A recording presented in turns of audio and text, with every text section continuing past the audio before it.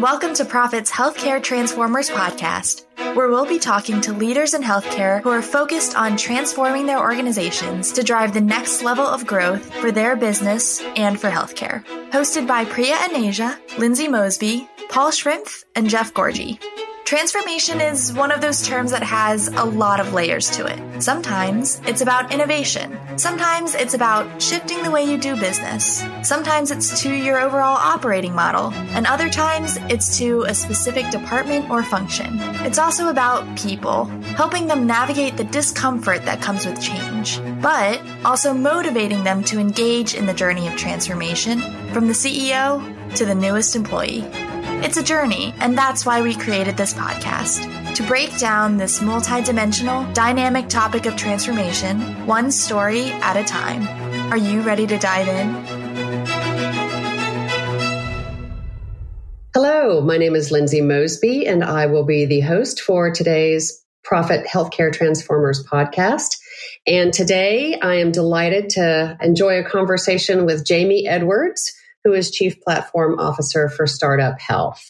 And Jamey, I'm actually going to leave my intro there and let you do the more elaborate part because you will do it far better justice than I. But suffice it to say, delighted to have you and thanks so much for spending time with us today. Lindsay, so great to be here. And yeah, I am currently the Chief Platform Officer at StartUp Health.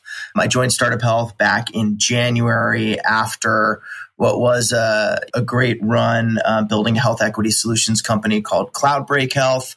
Cloudbreak was in 2,000 plus hospitals across the country and the first company in our country to bring language interpreters to the point of care for limited English proficient and deaf and hard of hearing patients. And then before that, I was the CEO of one of the leading multi-specialty hospital groups in the country called Emergent Medical Associates, and was on the team that helped build that company up to seeing over 1 million patients a year at over 40 sites. And then prior to that, had a career in investment banking and private equity. So I've always been a very mission-driven, serial social impact entrepreneur, but have had a great career in multiple different verticals and have happy to have landed in healthcare because you know what, Lindsay, healthcare needs some fixing. And so we are here to deliver. Well, that's great. Thank you. I actually would love to dig in just for a second or two on that. What was it that happened in that pivot from sort of the financial services over into healthcare? Was there a moment or? Yeah, look, I think I've always wanted to be an entrepreneur. I fell in love with the entrepreneurial process. When I was at Cornell as an undergrad, I took a course with a professor named Professor Ben Daniel, who taught me what the basic core tenets of entrepreneurship were. And, it was take an idea in your head, make it real, and then make it matter to people in a really positive way. And so I became enamored with that. And the second I wrote my first business plan for that class, I was hooked. But I realized that I had some gaps if I was going to be an entrepreneur.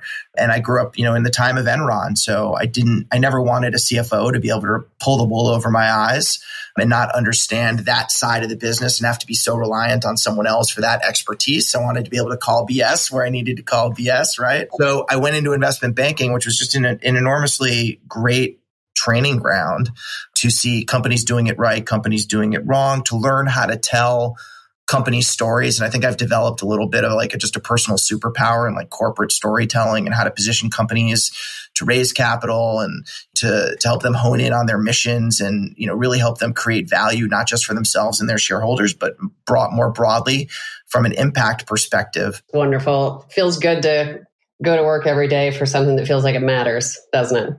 That's right. And, healthcare is one of these industries where there's just so much to fix, $4.3 trillion of GDP and growing, and just so much opportunity to create what is a better experience. And I think we're in the early innings of what is a digital transformation in healthcare. You look at a bunch of other industry verticals, whether it be automotive or finance or fitness and all those industries, retail, have gone through these broad-based fundamental changes, and healthcare really hasn't yet. COVID helped accelerate some of that. There's been a little backing off from a COVID standpoint on that digital transformation since people have gotten, we figured out how to treat the pandemic, but still a ton of opportunity. And I think the industry is moving in the right direction. I'd love to get you to just talk a little bit about StartUp Health. Tell us what you guys are doing, what you see out there, and what's lighting you up about being in this new spot. Yeah, look, Startup Health is an incredible organization, and I feel honored to be a part of the team. It's a longstanding mission of the two founders, Steve Krein and Unity Stokes, to solve health's greatest challenges. And they've done that through what is a very unique moonshot model.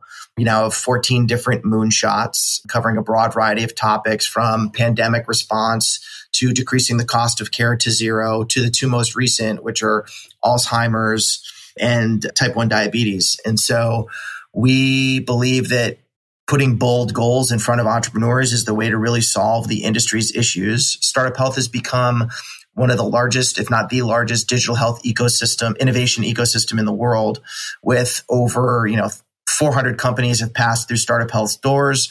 We currently have 300 plus companies active in the portfolio value worth over $27 billion. And the innovation model and the way that we support these entrepreneurs, people might say, hey, you're a Y Combinator, but for digital health. I think that is a fair representation, but I think we do more. We are not an up and out program that says you're on for 12 weeks. We're going to run you through and do in a demo day and then become an alumni. We are with our companies at every single stage of their development.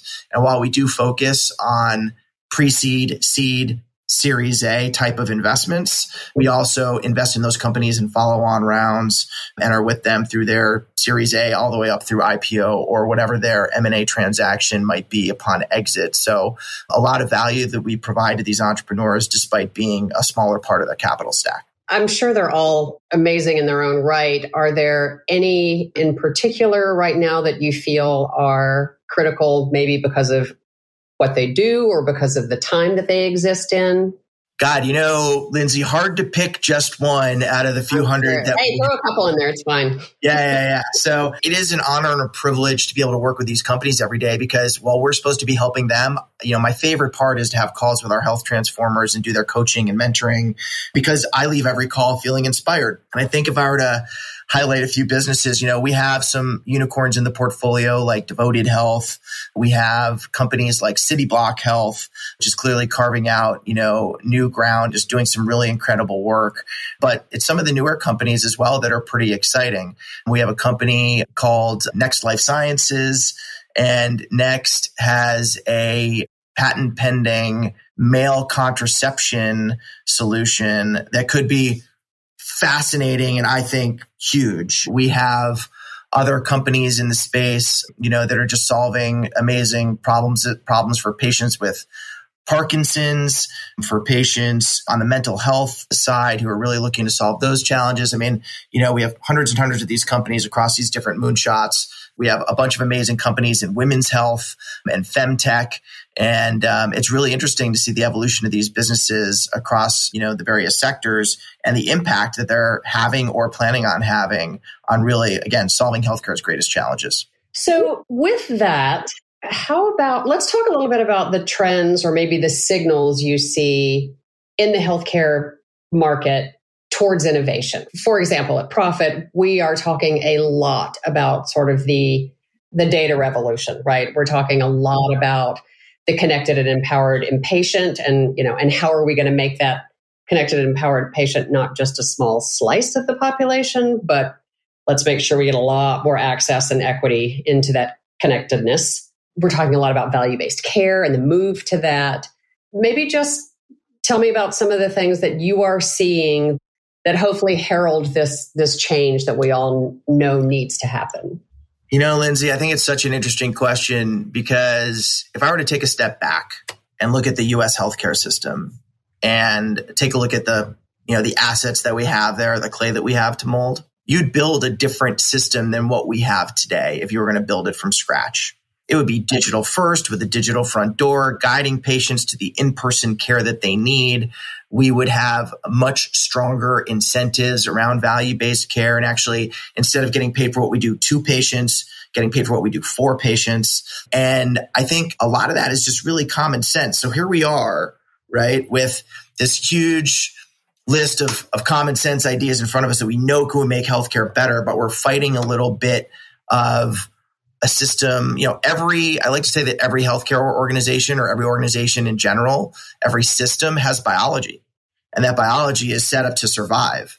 And so hard to go to some of the companies in the system and say, hey, we really need to cut your revenue in half and you should really close these divisions because we want to create the healthcare system of the future. Unfortunately, things don't, or fortunately, depending on how you look at it, right? Because jobs are at stake. Things don't work that way from an innovation standpoint. And so we're forced into a much more incremental model. And when you take a look at even COVID and how it accelerated change in our system, it wasn't because a new technology came out like holographic telemedicine visits or anything like that. We just navigated because we had to, because innovation needed to happen. So in this situation, we had a pandemic and, people needed to see patients in a different way. And so telemedicine was adopted and we used email, we used phone, we used video, tried and true technologies that had been out there for a long time. We just constructed them into a clinical workflow that helped us address the issue. But what we haven't done yet is really create the care model of the future. And I think that's going to be the big driver of innovation is when reimbursement and regulation finally catch up with the technologies that we have to really affect change at the point of care. I mean, you've got to always keep an eye on Amazon, right? The One Medical acquisition there, I think, is pretty fascinating to look at. People looked at Amazon Care closing as a sign of retreat, but I don't think it was that at all. I think it was just a smart business move now that they have One Medical and they're going to be transitioning things over to that platform. I mean, their acquisition of PillPack, right? Like you take a look at what they're doing there and they're being very methodical about how to build a great healthcare organization and realizing that maybe the Silicon Valley way of doing it isn't the right way to do it and that healthcare changes from the inside out. So instead, let's go out and buy the best players in their respective spaces and construct a good solution there, but bring our know-how to making those platforms better. And I think that's going to be a pretty interesting model to look at. I think you've got some pretty amazing health systems across the country. Providence, Atrium, where Raju Shrestha there doing great work from an innovation standpoint on leading these organizations into the future and really taking a broader based innovation approach as opposed to just saying, hey, we're going to implement this X, Y, and Z technology, taking a real holistic approach to how we improve the patient and provider experience and build a healthcare system that we want for the future. What are some of your hacks or your tips and tricks? How are you helping the larger, more risk averse and more entrenched players to kind of get brave and make these changes? Yeah, look, I think situationally, once you expose people to the fact that a market is going through digital transformation and you either get on board or you get left behind, that tends to be a pretty great catalyst for people to be like, tell me more about this innovation thing. Oh, we can't continue to send faxes and CD-ROMs to patients and have that be a viable way of operation. I think those are the key things that help drive change is, when the caboose starts catching up with the locomotive. And I think we're seeing that in healthcare today. So I think it's a question of taking a look at organizations like Kaiser or the VA that own the patient end to end. And when you hear those organizations doing over 50 or 60% of their visits via telemedicine pre-COVID, right?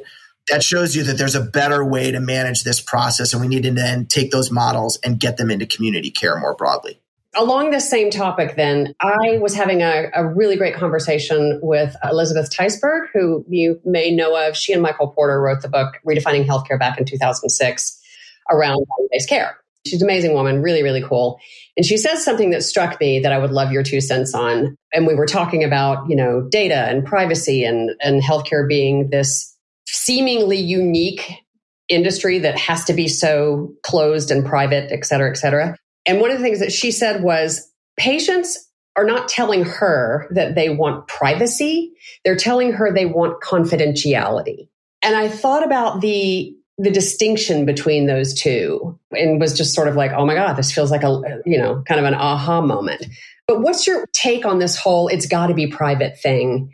And what do you think is true about that? And do you actually think that there are, pieces of that we might think about differently that would allow us to get past some of the log jams? So I think it's really interesting. I think we had spoken before, Lindsay, about like lessons from other industries. So if you take a look at retail or you take a look at banking and finance, what you realize is that consumers have long been willing to trade privacy for convenience, right? Or so this concept of, I want to keep my information secure. And I think people are getting now more comfortable also with the fact that if their information gets out, nobody wants to be part of a data breach, right? Let's set that tone.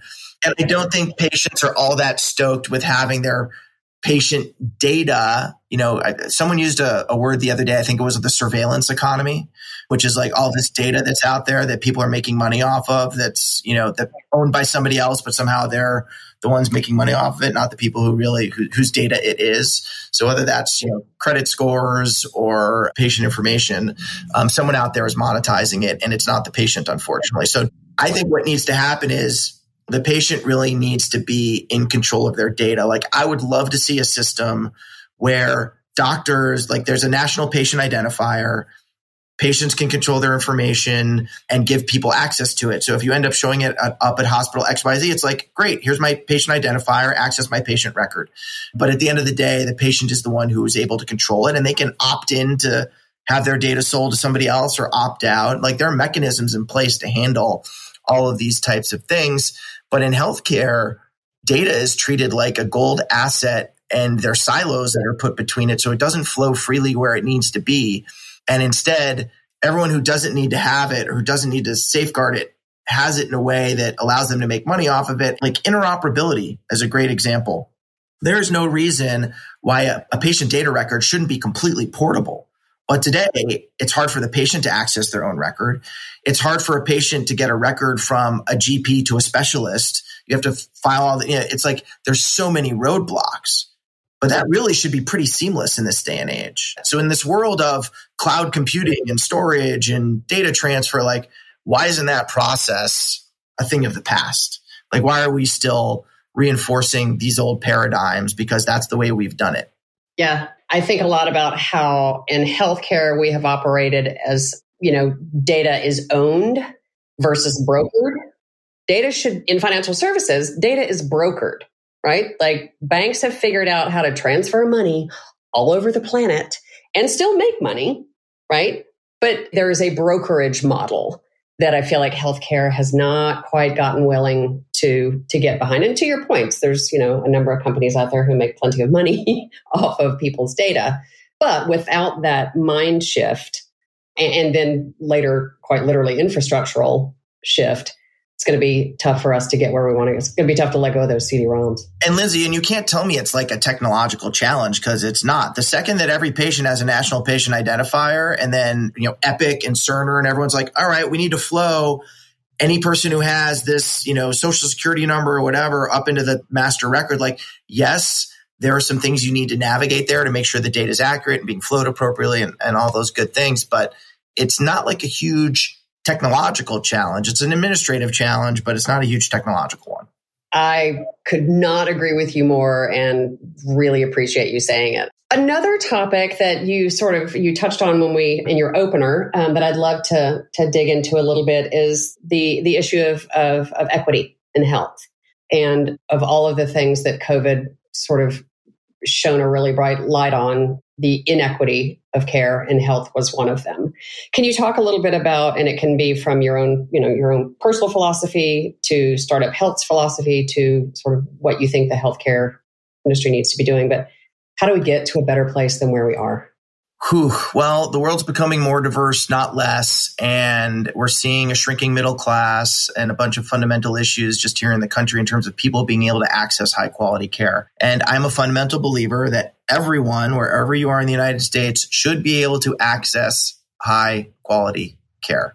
We had a saying at Cloudbreak that we wanted to provide, equitable access to inclusive care for diverse populations.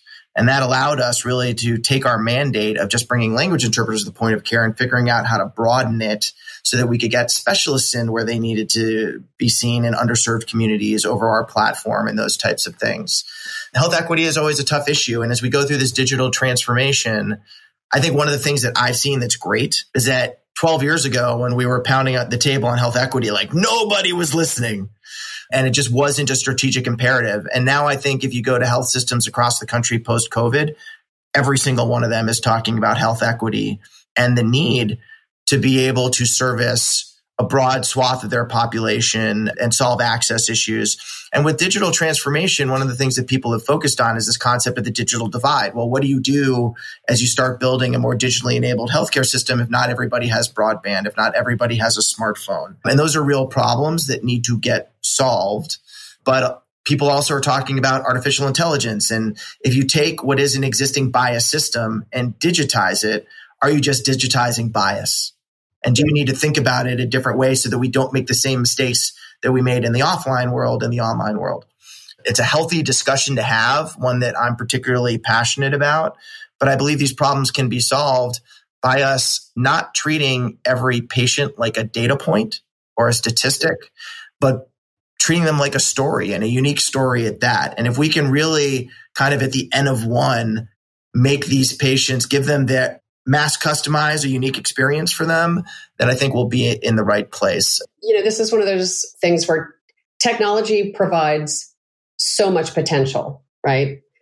And the unintended consequences of a great idea also applies, right? So if I think about health equity and your point around bias, how are we helping guide healthcare executives, whether it's traditional players or new players, to be really aware of the fact that, unless you look at this stuff specifically, you run the risk of, getting an outcome that you didn't mean to get? Like, are there operational things that we need to be doing? Is it building new capacities into these organizations? Yeah, look, innovation isn't a point in time, right? It's an iterative process. And I think we unfortunately get stuck in a process loop a lot of times because process is what allows us to scale.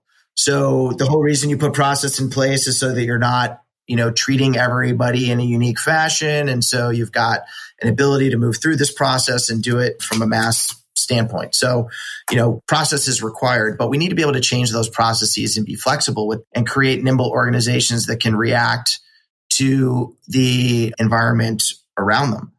And, this concept of innovation being a continuum as opposed to a single point in time, I think is an important one because frequently we're like, okay, great, we're done with that. Let's move on to the next thing.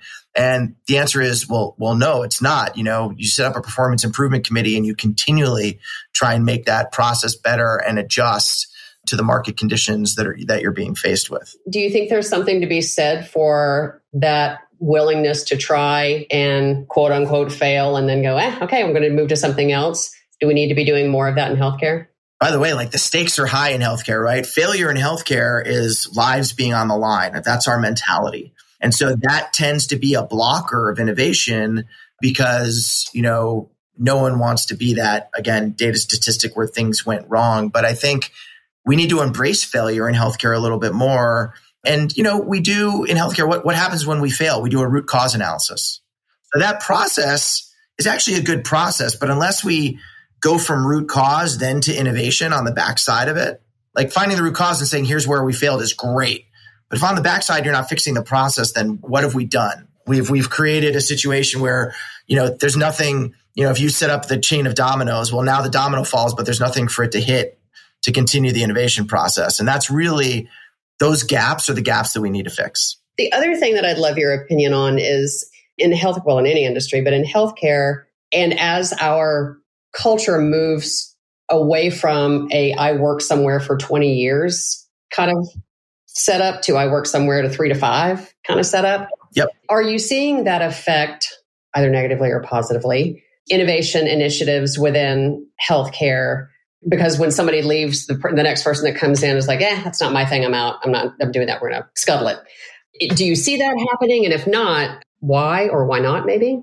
Right. This falls into the realm of what I would call practitioner bias, right? Where, what lawyer ever liked another lawyer's work and said, that guy did a great job for you? Or a doctor who talked to another doctor is like, I think he's got the diagnosis right. Or a CTO who came in as like, oh, this guy built a great stack. All I need to do is maintain it. Said by no practitioner ever, right? Yeah. We all come in with our own luggage, with our own bias. And that's definitely a challenge, but I think there's an exciting part of it too. When you are in an organization and taking the 20-year view, there's not an incentive to go in and have your impact felt immediately. And so I think on the flip side, like you bring in fresh blood, and a lot of people find that exciting because it's no longer a stagnant environment. And so pros and cons, right, Lindsay, to the situation. But I think people taking more of like a 3 to 5 year perspective is like, look, I'm going to go in, I'm going to work my process, work the magic, and hopefully leave this place a better place than when I got here, as opposed to thinking like, this is the long-term place where I'm going to land, and therefore I am protected from having to do innovation and having to push the ball forward because I'm now a part of this dysfunctional family, for better or for worse. Yeah, right. Oh, I love that perspective. That's a great way to think about it. Well, maybe for our kind of, closer, I'd love to get your take on what's coming. What's the future look like? What do you see out there that's making you feel good? My crystal ball. Look, given where I sit in the startup health ecosystem and just in venture capital, like I couldn't be more excited about seeing the fact that entrepreneurs are still stoked about solving these problems that are in front of them, and the energy and the passion that they are bringing to do so. Again, I'm privileged to be able to like work with probably over 1,000 entrepreneurs on an annual basis who really are incredibly mission driven. They're not starting companies because they think they can make money. They're starting companies because they see a problem that needs to get solved, and they want to be the ones to solve that problem. Like, have an impact. It's all very mission driven.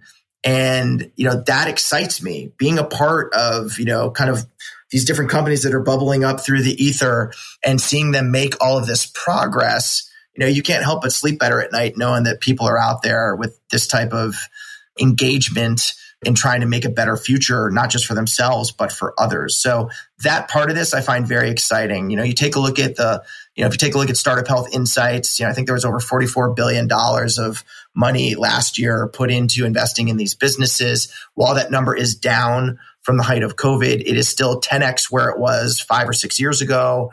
So there's going to be a ton more innovation, a ton more money funded into this space. We're currently not living through the best market on the face of the planet right now.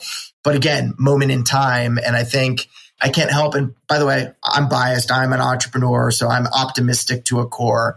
But I remain optimistic about the future of healthcare with the entrepreneurs that I've been seeing come through Startup Health's doors and the hands that it's in. Well, they are really, really lucky to have someone with the amount of energy and passion and clearly the depth of expertise that you bring. So I know they're thrilled to have you. And I appreciate you saying that, Lindsay. If we could do the same thing now for the reimbursement market and for the regulatory market, we'd really be onto something. Yeah, we'll get there. We're not giving up. We'll get there. Absolutely. Well, thank you so much for the time. I really appreciate it. It's been an absolute pleasure talking with you. The pleasure has been mine. Thank you so much for having what are important conversations that you're sharing with people that matter.